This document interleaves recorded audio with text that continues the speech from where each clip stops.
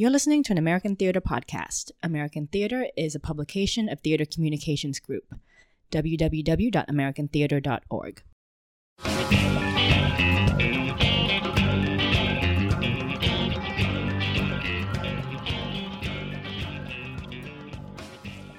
Good afternoon. Welcome to the October 8th, 2021 edition of Off Script, American Theater's podcast about all things theatrical. That's actually a live chat, but it's also a podcast if you're listening to it that way. I'm Rob Weinert-Kent, the editor-in-chief of American Theater Magazine. My pronouns are he, him. I'm coming to you today, actually, from the TCG offices in Manhattan, the unceded lands of the Lenape people. And JR, where are you coming to us from? Yeah, I'm J.R. Pierce, pronouns he, him. I'm associate editor here at American Theater. And I'm coming to you from Chicago, which is on the lands of the Potawatomi, Kickapoo, Miami, Sioux, and Peoria. I noticed you have a new background. You had the Lake Michigan for a long time. That's your background now. Still the lake. Still we're just there, looking right. east this time. Usually we look south, but I felt like looking east today for whatever reason. And I should clarify that my background, in case you're watching this doesn't mean much to the people listening on the podcast, but my background is not Manhattan. That is the Theater for New Audiences, amazing interior. I have that behind me today, and that's in Brooklyn. I have that behind me today because our guest today is Will Eno, the playwright, whose production Gnit is about to open there, and I've opened there after being postponed. I was about to open or had just opened, or I don't know exactly. I know there were performances enough that there was a tape circulating that some people were looking at, I'm aware of. In any case, it was shut down. And now it's back as if interrupted and back to life. So we're going to talk to Will about that experience and what that meant for his play and just about his work in general. Can't wait to have that conversation. But first, we're going to talk about some of the things we've been writing. Not a lot of features since our season preview issue, but lots of news happening. So we're going to dig into some of that. Some of the news we reported, some of it we haven't reported, some we may report on at some point, but this things being talked about a lot this week. One feature I want to point you to in case you missed it was a wonderful Q&A with Jean Passanante, which is a name I had not heard until the writer pitched the story. But she just retired as a soap opera writer, which is one reason I had not heard her name. But before that, she had an amazing career as a dramaturg and a literary person who also was part of John Sayles' sort of crew when he started making movies, and actually started making movies with what was a theater company, David Strathairn and a couple other folks. And she's in the movie The Return of the Secaucus Seven, which I confess I've never seen. I've seen a lot of John Sayles movies, but not that one. Sort of the first one. In any case, not to go too on, it's worth reading because she went on to be at the O'Neill at a really crucial time with Lloyd Richards there. She worked at New Dramatists. She was the artistic director of New York Theater Workshop for a fairly short time before Jim Nicola took over. And she's amazingly diplomatic about the board's decision to fire her. You can find out a little bit about why, but she also gave Michael Greif his first job at the New York Theater Workshop and hired Tony Kushner. And the Tony Kushner anecdote she tells is worth reading the whole thing. It's also fascinating to see what happens to a dramaturg who has a lot of literary skills and then gets sort of wooed away to television. We know that story about playwrights a lot, but it's fascinating to see how she was wooed away to soap opera because she knew story structure. Anyway, it's a fascinating interview. It's another in a series by Nathaniel G. Nesmith, who comes to me with these amazing folks who, a lot of them a little older, looking back on an amazing career. Steve Carter, the playwright, Krishna Kaurath, who used to be Thelma Oliver. I recommend not only reading Jean the Passanante Q&A, but clicking on his byline to see all the other things. He happened to talk to Mickey Grant right before she died, not knowing that she was going to die. So we had a wonderful Q&A with her when she died. Anyway, I've talked about that plenty, I think. Speaking of good interviews, our last Three on the Aisle podcast had an interview with Patrick Page, which is definitely worth listening to in all its glory. JR, there's some news that we wrote about that we're always excited to hear about, new critical ventures. Could you tell us about those two pieces? Yeah, the one is that the review aggregator website, Did They Like It, launched last week, I believe it was now.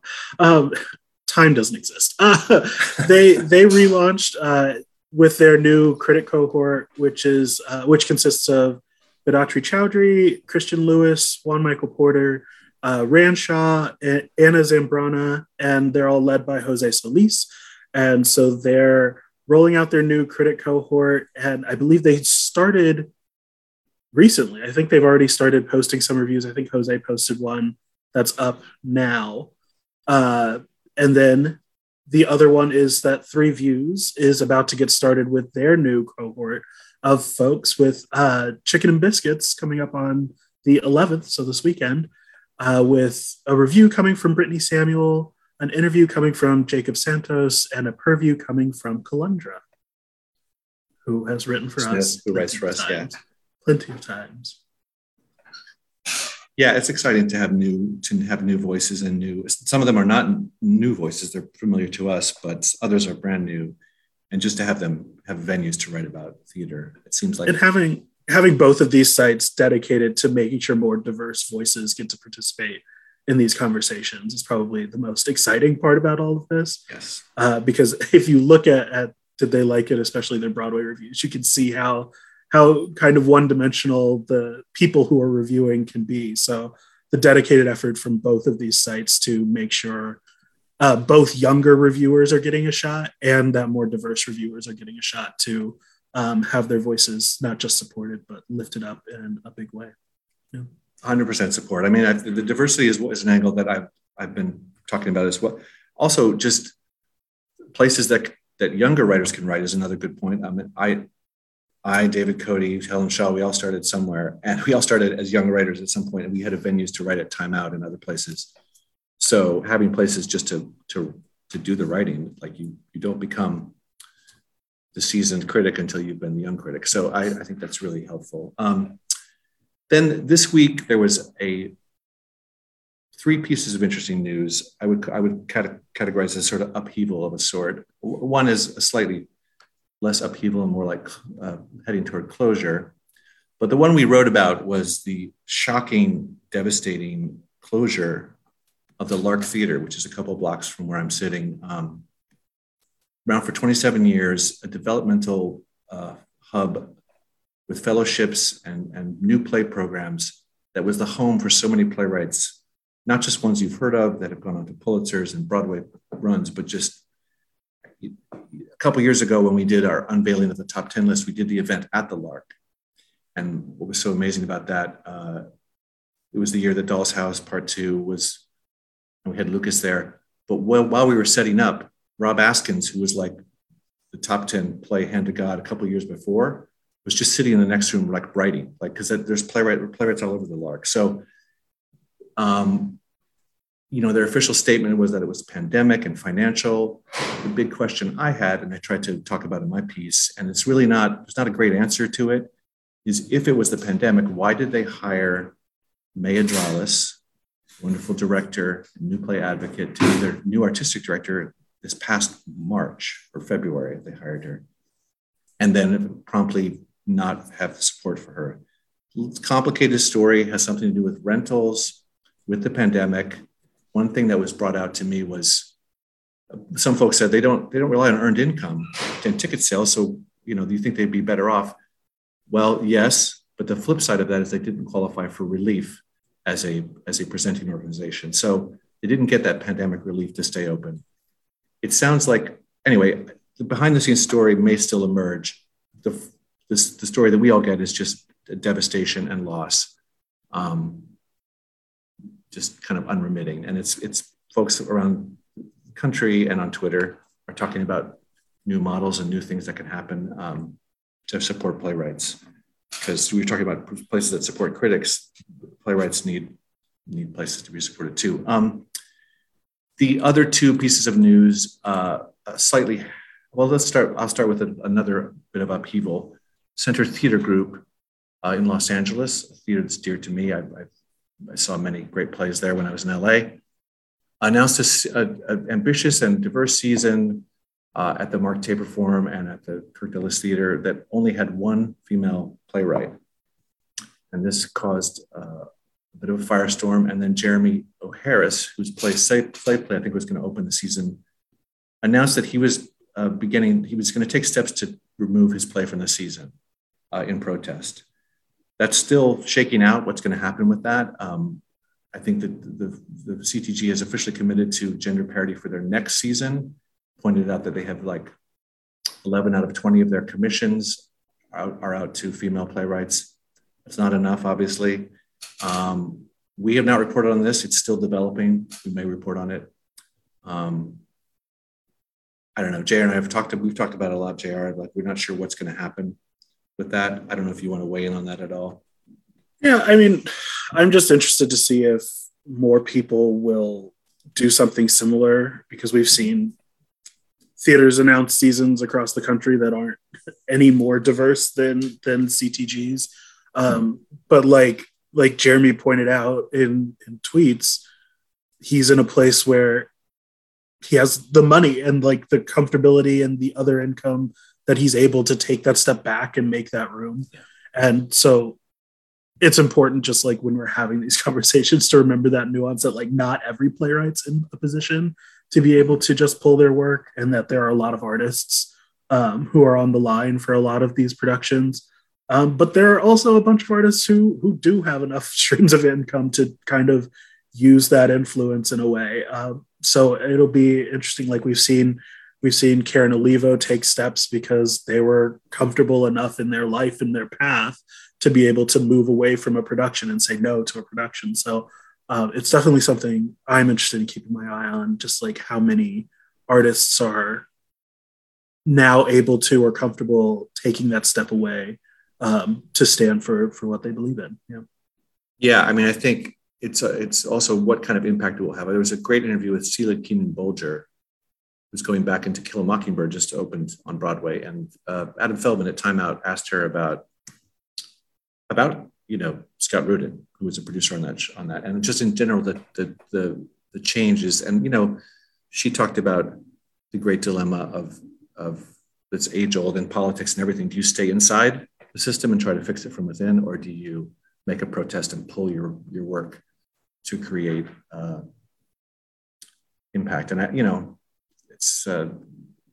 think that's a debate worth having, and we're going to be covering it. Let's just say the other piece of news is it looks like things heading toward closure for the Flea Theater, which last year a lot of stories emerged about longstanding practices there of not paying people was one of the ones we heard, but also racism, intimidation, and a group called the Fled Collective of the Fled, pun on Flea.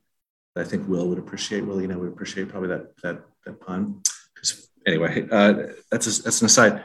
They have come to terms with the Flea Theater, which has sort of rebooted its mission to be about Black, brown, and queer artists, and to basically hand over the keys and production credits for their space. And I think there's a lot more to say about it, and we probably will at some point, but it seems like a positive development. They're going to announce a season, I think, as early as January or February, and we'll have productions to Flea again in their new space.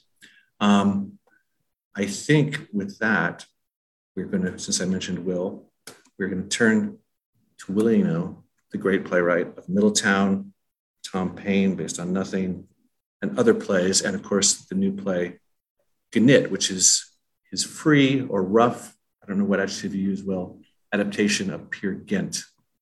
Will Eno, welcome to Off Script. Hey, how are you guys? We're doing all right. Can you hear me okay? We can hear you great. All right.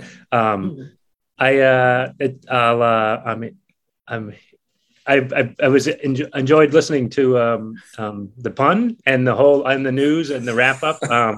I'm he, him, and I'm afraid to say, I imagine I must be similarly tribal lands. I don't know the specific tribes right here in Brooklyn, but I haven't actually done a lot of semi-formal things like this, and it's really, I hope a new day is a big way to put it, but I think it seems like the world is getting a little more thoughtful, and I'm catching up, but it's just very nice that things begin that way, to say here's who I am and how I think of myself and where I'm standing, and where I'm really standing in history. And etc. No, I appreciate that. Yeah, no, it's a newish thing for us, so I appreciate you noting that.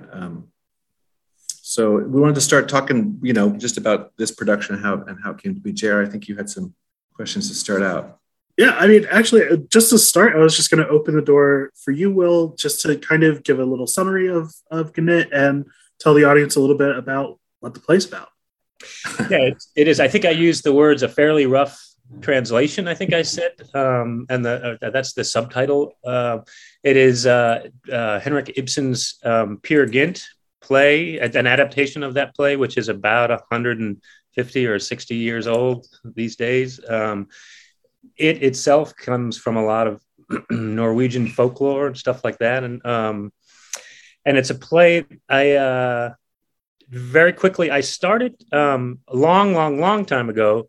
Some friends were messing around with it, and I was just sitting in on their rehearsals, and just people were just kind of goofing around, because Ibsen himself said early on in the play's life, he said it wasn't really written for acting. And then I think people kind of twisted his arm a little bit, or something happened, and suddenly it was in every regional theater's season for the next 100 and some years.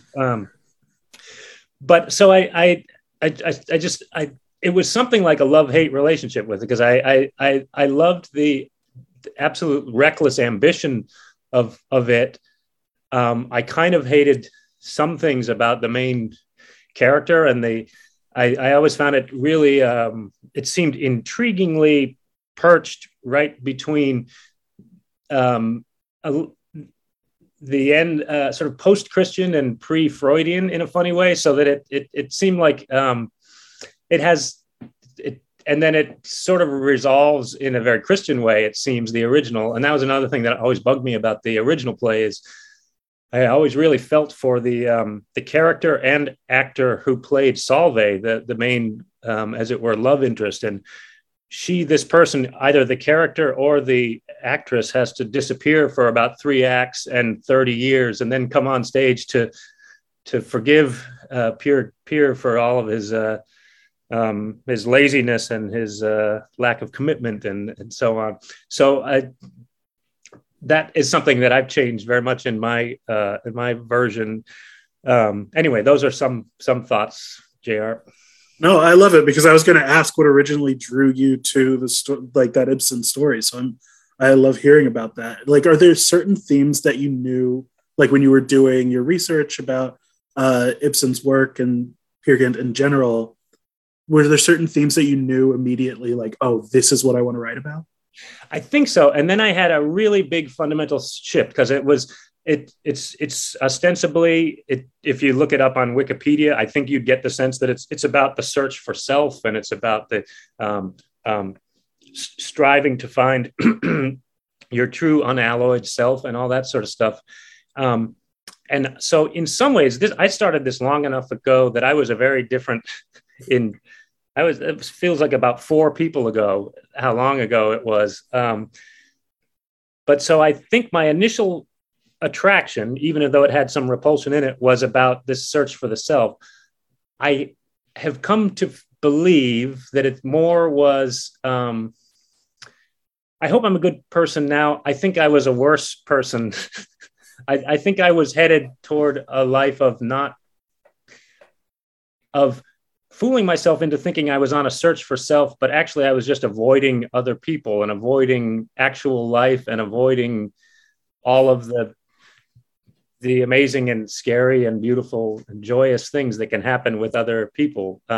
So it started in this sort of clinical, formal investigation, and then I realized, oh wow, I think I know why I wanted to take on this thing that no one in the world asked me. no one asks, Anyway.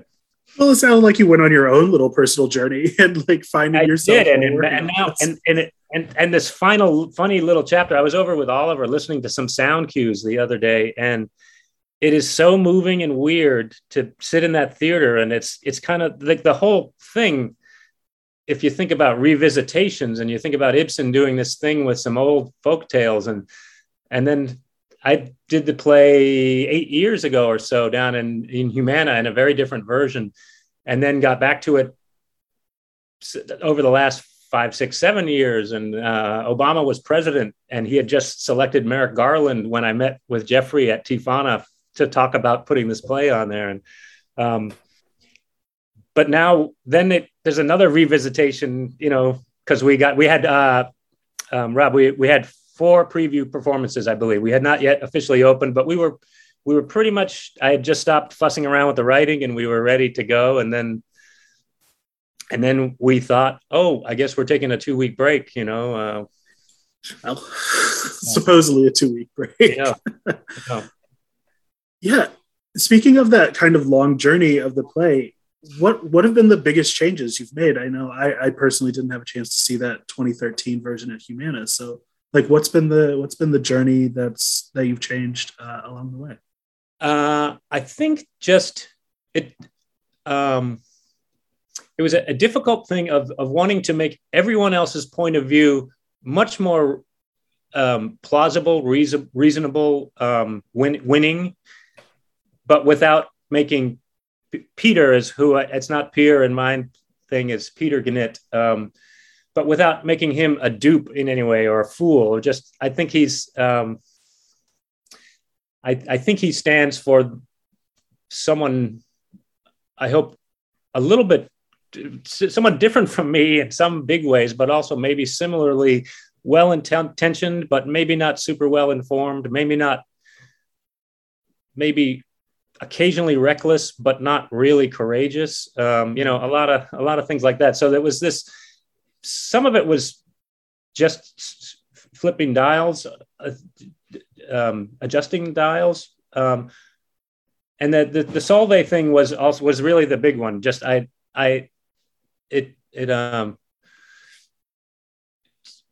would say spoiler alert, but the thing that's going to follow is a long hemming and hawing philosophical paragraph. So it really wouldn't feel like a spoiler alert, I don't think. But I hope that people who come to see the play, and boy, I remember the 3rd preview when we realized something was up, and it just, it was the beginning of this long, long time where so many things just made me cry, and not in a really just full, rich way that I didn't even know why I was crying, but just something. Even then, I think I just got some sense that people didn't know what was going on, but they had come to see a play, and it seemed so quaint in some ways, but just also really ancient and beautiful. And I don't know. So I don't know who's coming, if people are coming. I hope people do, and I'm sure I'm going to cry again. And I think my daughter came to, I think, every performance because her school, I think, had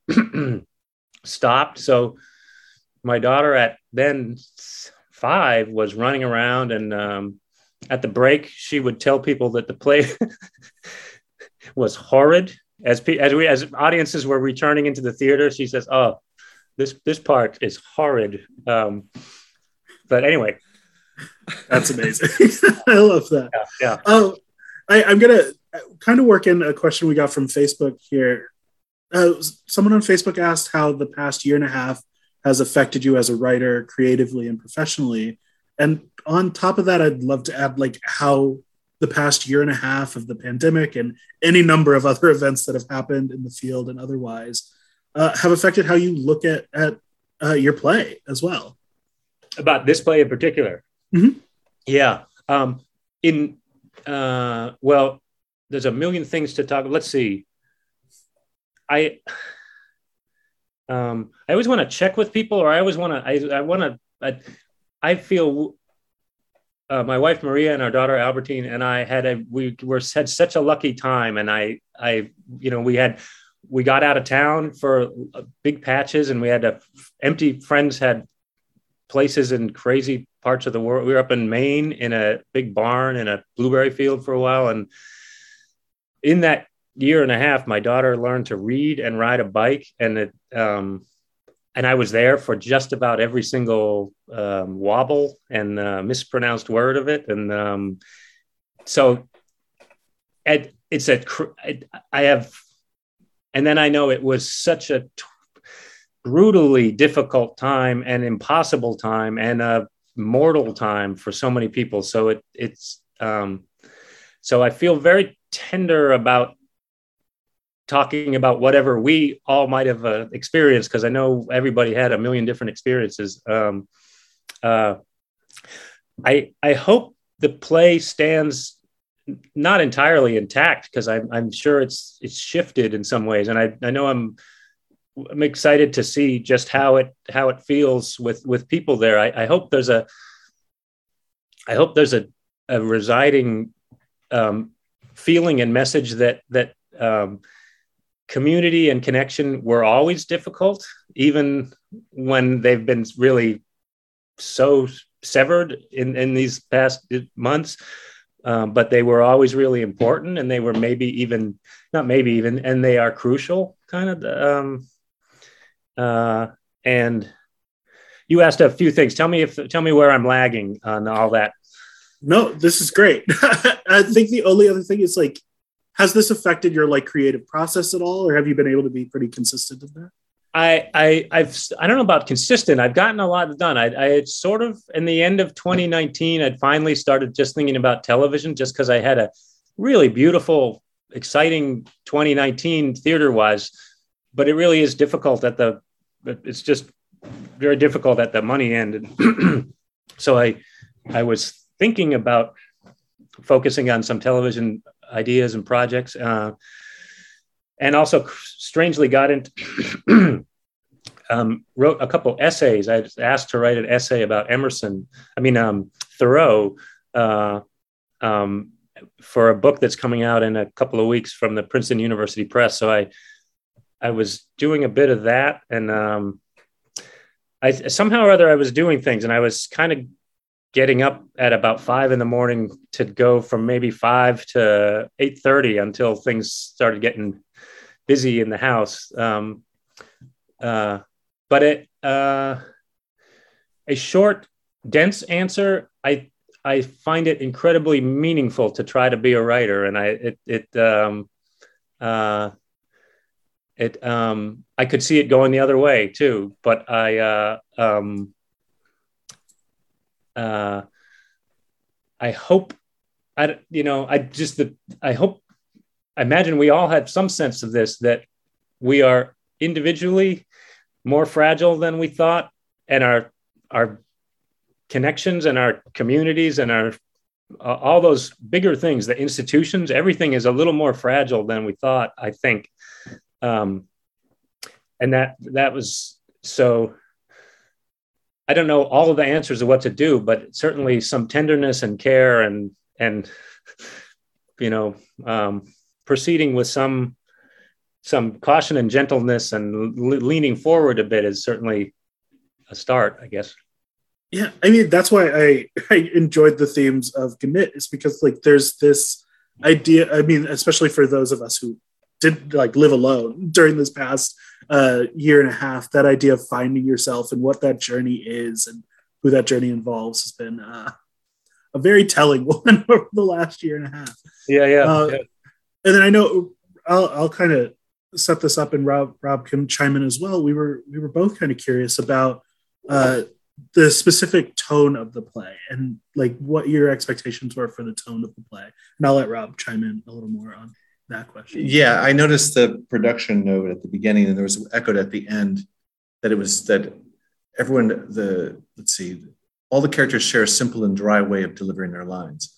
I know that people, the very few benighted souls who don't know your work might assume from our conversation that it's all very heavy and serious. And of course it deals with serious themes, but the plays are extraordinarily funny.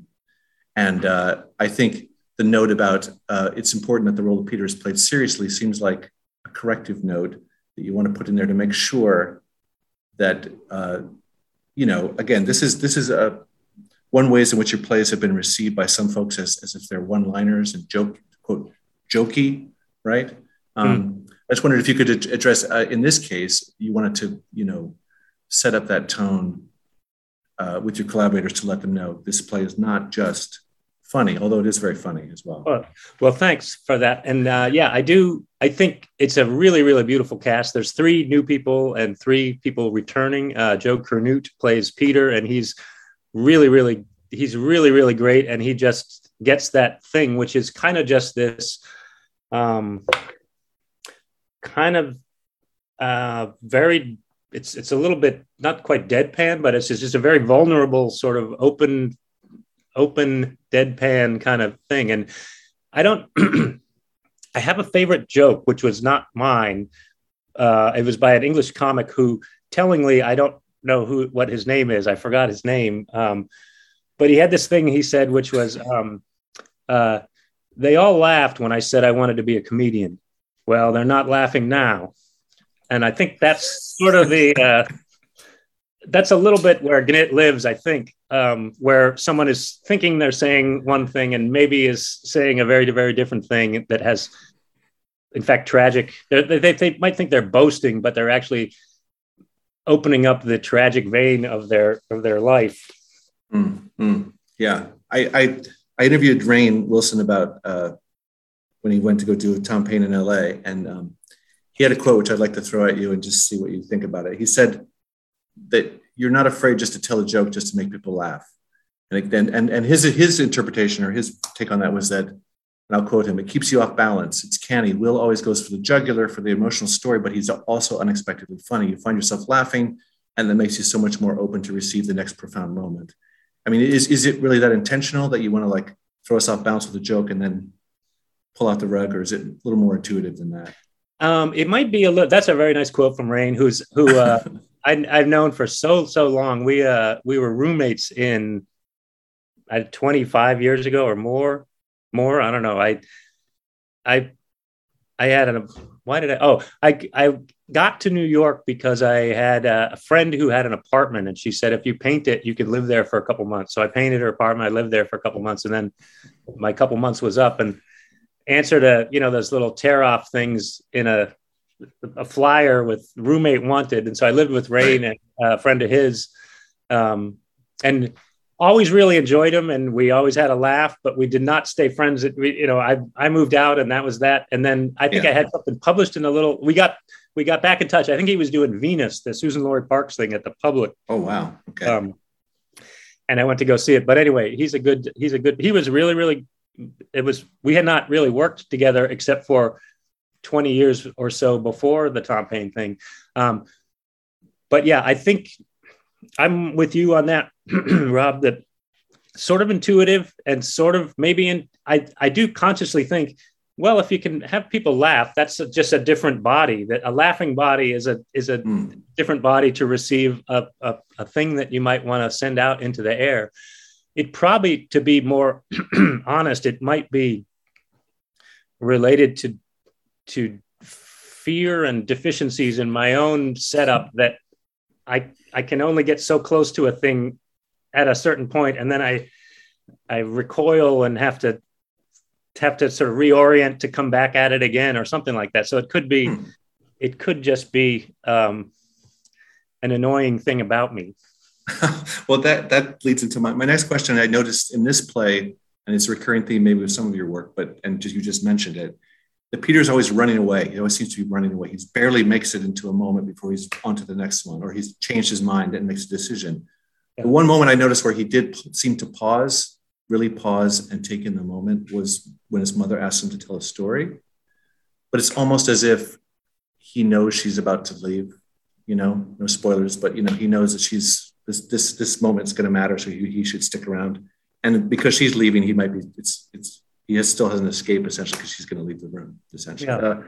That's the only moment of sort of repose that he has, and it reminds me of a quote. Isaac Butler wrote a wonderful piece about sort of the new takes on a living room play from about 6 years ago, and Open House is one of them. And he said about Open House, again and again, the open house creeps right up to the edge of an epiphany before screwing in somewhere else. And it seems like that might be a bit of what Peter does, and a bit, as you just said, what maybe you do, that there's an epiphany and then you diffuse it with a joke, or vice versa. There's a joke and then an epiphany comes in and hits you on the side of the head. Oh, I don't know if you have any graphics to say what segments we're in, but Dead Parents would be the thing to put up right now. Because I was thinking of one thing, and then another, you just made me think of another. But my the part in Gnit that you're talking about is Peter with his mom, who is not very well, and she's asked him to tell hit her a story, and he does, I think, a pretty good job. She's coaching him, kind of nagging and coaching him along the way. But my mom died about 11 months ago. It was right in the beginning of November. And amazingly, in the middle of COVID, with people still not really knowing where we were at and not traveling much, I got up to outside of Boston, and my sister and her husband got east from Oregon, and my brother was taking care of my mom. And just to be quick, but also I hope, I don't know, it was one of the most beautiful, moving, complete times of my life. My mom was 91, and she'd had dementia for a long time, but she didn't lift, but she found this unbelievably present place. And it was like meeting my mom as a really surprising, mischievous 12-year-old girl, kind of. She was singing these crazy songs from 60 years ago or more, 80 years ago. I don't know. But I just imagine everyone has, and that is a non-COVID story, really. And I'm so glad that it is, just because I think there must have been a lot of people who died in that very alienating scene in a hospital with people in full space gear, kind of, and my poor mom and anyone just would have been so disoriented by that and so scared by that. And anyway, I think of the open house. So that play, my dad died exactly 24 hours before my daughter was born, which, oh my God. And after the open house was written and performed. But that's kind of the, you may have noticed I've already moved on to, we were not so close. And okay. He only had 91. He also died at 91. So I give him a break. He was only 91. He didn't really have a chance to make his feelings clear about how he felt about people and things. But anyway, that play, I think I find, and more,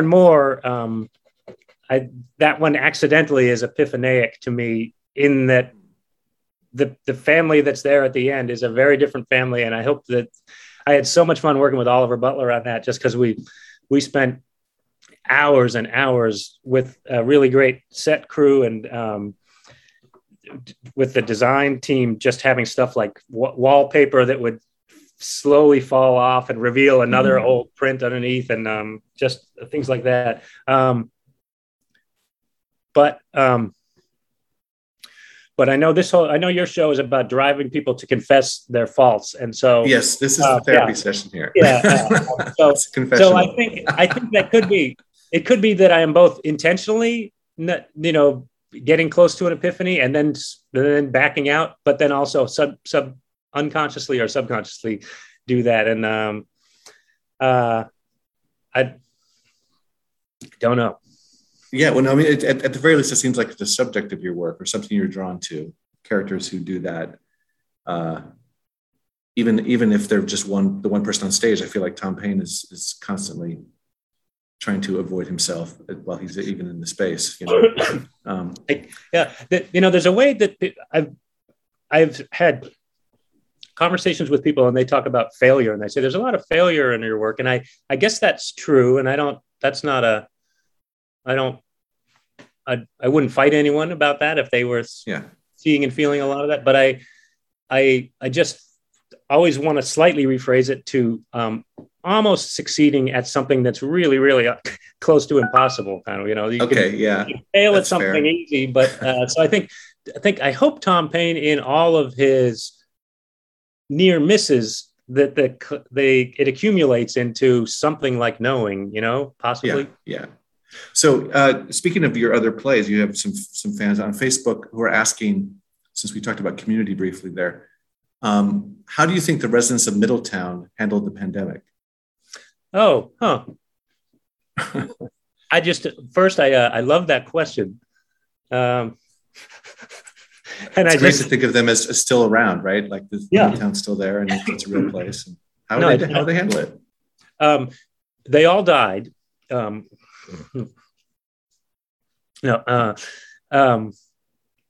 in some timeline they all died, right? Yeah.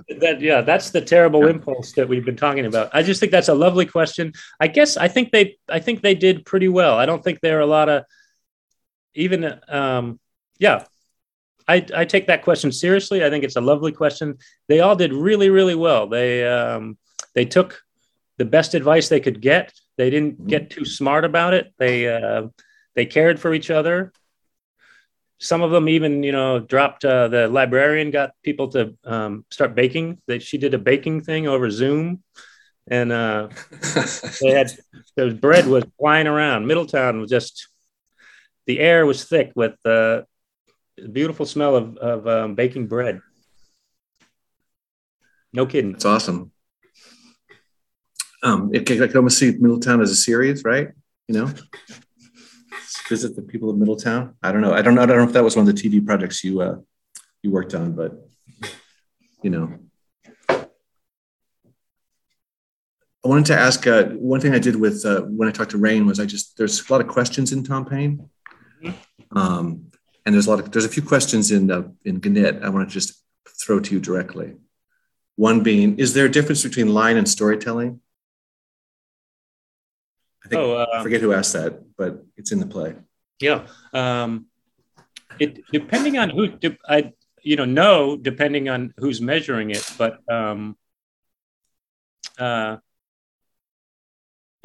many important ways, no. In a few important ways, yes, there is a big difference. Good answer. And then in really boring, subtle, kind of almost clinical ways, there is a you could actually say there. I just watched a thing by Neil Gaiman. You know that guy. I have seen a video about him talking about writing, and I haven't read a lick of. I bet he's really good. But he might say on the one hand there's no difference, and then on the other he sort of posited that they are mutually exclusive, and that if you're lying, then you're not. That storytelling has to derive from absolute truth, from an honesty from yourself. So you could, if this were 2 hours long, I would start pushing the notion that they are mutually exclusive, and there's no overlap. If it's lies, it's not storytelling. If it's storytelling, it's not lies. That's good. Another question in the play, of course, is who are you? I think we already know that one well, or do we? The answer. About me or you or who? Yeah, well, who are since you? You're the interviewee. I'm not punting. Okay. I think that's a magical question. And, I think I look at my daughter. On the one hand, she made a sound. She did not cry when she was born. She made this funny sound that kind of went, ah, and she's never made it again. And that was her. And I have a picture of her from about 20 minutes old where I was holding her like that and she was looking at me. And so she is she, and she has been she. But then, I don't know. Then you hear these words coming out and it's amazing. And she was wanting me to watch the My Little Pony movie last night. And I asked if she thought I'd like it. And she said, yeah, I do. I think you'll like it. They really put a lot of effort into it. And so, is that where she learned the word horrid? I want to know. Or is that? I wonder where horrid came from. I'm sure it's, there's a lot of shows with witches and, horrid stuff going on. So, right. And right. She had parts. Yeah, no, there's some fake. Go on, sorry. Oh, I shouldn't say that. There's some special effects in Gannett that she found horrid. Oh, right. Yeah, no, there are some horrid moments, genuinely horrid, or by whatever definition. Like not in the pejorative sense necessarily, but yeah, we would no spoilers here. We don't want to give away the big, prosthetic blood effects or whatever they are. So I spoke to Oliver Butler this morning a little bit about your work, just because it's an excuse to talk to Oliver. And he talked about your work being about mistakes and anti-perfectionism, and yet there's a precision to it that, I think Rainn Wilson also said that you can't change a word. But on the other hand, there's a paradox. He said there's a balance where Oliver said you view your own work as something to be discovered. So it's on the page, but actually the work is being discovered in the room. I wonder if you could talk about that balance between writing and then its realization, Yeah, I think I'm excited we start rehearsals on Tuesday next. And I have, it's funny. I think I was always theoretically of that position that it was something to figure out with people. And I think I'm maybe just a little bit more in very real person ways. I think I'm going to be like I used to be, but more so, or something like that, where I'm just excited to see. And it seems just right to have 3 new people coming and 3 people who are remaining, because that's sort of what the time has been is people trying to figure out how to go on with parts of their community and parts of their community not there, all that stuff. So I'm really, we have a slightly shortened rehearsal process, so I don't know, we got plenty of work to do, but I just am really, really excited to, I feel less, I don't know, that I feel more and more connected, but less and less sort of capital O ownership of things as I move on in life. Oh, in life, not just in this process. I think so. Yeah. Okay. I think that's true. Right. Yeah. I mean, okay. Just because we rented a car and got out of here, and I brought a dehumidifier was one thing that I put in the car, and not too much else stuff. And that was to my mind, that was what a good dad does in an emergency was, well, let's get a dehumidifier in the car because they say COVID this thing called COVID thrives in dry atmospheres. And so we let a lot of stuff. I mean, again, I had the luckiest time, and I know a lot of people didn't. And so I don't want to go on about my. Yeah, no, that's fine. It sounds great. And I've seen it, being there for your family is something that I both loved, and then eventually I have to do some work too. So this year has been interesting for that on that side. I wanted to ask about you've made your career in a lot of New York with a lot of New York companies. Been produced around the country, though you have a following elsewhere. And I just wondered if you could talk about the field in general. You heard us talking earlier about some of the foment that's gone on, and in the case of CTG, I'm not asking you to talk about taper or that specifically, but the idea of using your power as a playwright, whatever it is, or to make change in the field, or whether you feel like in general the field needs to examine itself, and what your thoughts about that are. Oh, I very much do. I think there are people who can more urgently feel the need to, to begin the conversation or but I absolutely, it's an exciting time, and that's a very dry way to put it. I think a massive reexamination is in order. I don't want to hem and haw. Ask another version of that if you like. Well, Rob. So I think that someone on Facebook did just ask the question, what do you think your responsibility is as a playwright? I guess that can be defined. Yeah, it's people in the room, the field, the world. Yeah. It's I do believe it is the responsibility of the artist to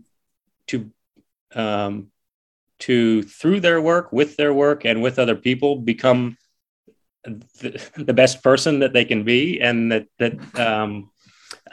that might sound incredibly Pollyanna-ish and bland. But I think there are a lot of really, really practical ways that could be expressed. And, just thinking about, Kimie Nishikawa, who did the most gorgeous set for GNIT, and it's just been sitting there. It's the most poetic thing I could think of over all those months. It was just sitting there with a little ghost light sitting in the middle of it. But she's done some really, really great things to just bring very, very nuts and bolts issues into the conversation, and just stuff like if theaters are expecting designers to be in the physical theater for this many hours during a tech process, why am I not on the payroll for that theater? If you're telling me to what building I got to be in, aren't I an employee, et cetera, and just really reasonable things. And I know there's a lot of conversations going on, and this again might just sound like wheezing. I think the playwright's responsibility now is to be as open and thoughtful and just to try to hear as much as possible, And then there are people with urgent issues and stories and problems to bring to light, So that's there too. Right. We got a few other questions from Facebook I'd love to throw your way as well. It's like a multi-part question, but the first part is, what kind of stories do you think are lacking in the theatrical community right now? I guess, partly I'd say I don't fully know, because if I did, I think I would try to write them, because I'd think, oh, if that's lacking, then it must be needed. And then that, I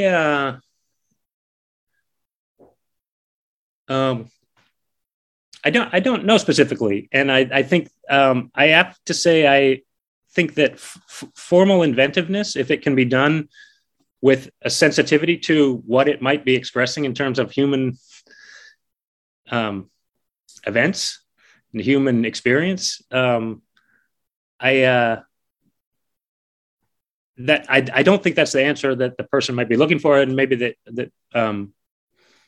but I think formally inventive stuff can be a way to see things that we have been looking at for a long time in a new way, Yeah. I'm sorry. And that might tie into the answer to this next question, which is how you think we can get more young people to see theater with a world so built around streaming and the internet. I don't really know. And, I don't really know. There's probably things to do that might seem vulgar to people, like if you just got a bunch of TikTok kids and YouTube sensation people, and you said, okay, we're going to figure something out with you guys, and it's going to happen. It's going to happen live. I suppose you could do things like that might seem a little desperate. What to do? I don't know. Clearly this, it's a good big question. Yeah, it's one we ask all the time. I was going to say, you could do stories about kids, and I don't know, there's probably pretty good data. You guys probably have pretty good data on do young people go to see stories about kids? And I'm not entirely sure they do. I don't know. Yeah, I don't either. I wish I did. My hunch would be you don't get young people to go to the theater to see stories about very old people, but I don't know. Yeah, that's a good hunch. I would believe that hunch as well. And then the last kind of big question this person had is, and which kind of ties into the theme of how the last year and a half has been, but can you talk a little bit about the importance of being in the room with other humans instead of watching things from home or being isolated when trying to experience, especially theater? Yeah. And it's, I don't know if it makes it more special and magical to say that it is crucial and necessary, or to say that actually it isn't. And it's only crucial and necessary if you want to feel the full spectrum of the beauty and mystery of the universe, So it's not crucial. You don't have to, but I do think, I don't know. I've always, the more I get, quote, used to it, or the more I do theater, and it's now been a year and a half since I've really done anything except Zoom stuff. It's so strange and beautiful. And all that stuff about people's heart rates synchronizing, and, the physiological stuff that happens with human beings just by nature of sitting in one room and facing one direction is, it's deep and it's mysterious. And I don't know. I don't reckon you got people listening who've never gone to see a play before, but if there is someone, I'd say, hey, you should go see a play, because it really is good, bad, boring, or ugly. It is something, it is something different from the other things. And crazily, sitting with Oliver and listening to these sound cues, it's a really, really good, the sound work by Dan Kluger and Lee Kinney is so that we have a sound cue that begins the show that was done in March 2020 or February 2020.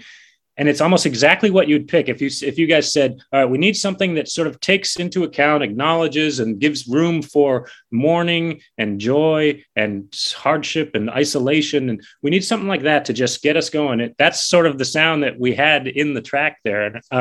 Anyway, I almost couldn't, it was really, really moving just to be sitting, scrolling through these sounds. And people who come to see the play will have to hear words in between the sounds, but I hope it'll still be a moving experience. Well, words between the sounds. Well, it's been such a pleasure to talk to you. I can't wait. I'm going to see it next month, and I can't wait to finally get to see it on stage, and to sit in a room with people and feel that play with them. I'm really excited. We put a lot of, just like the My Little Pony movie, we put a lot of effort into it. So I hope people will come out.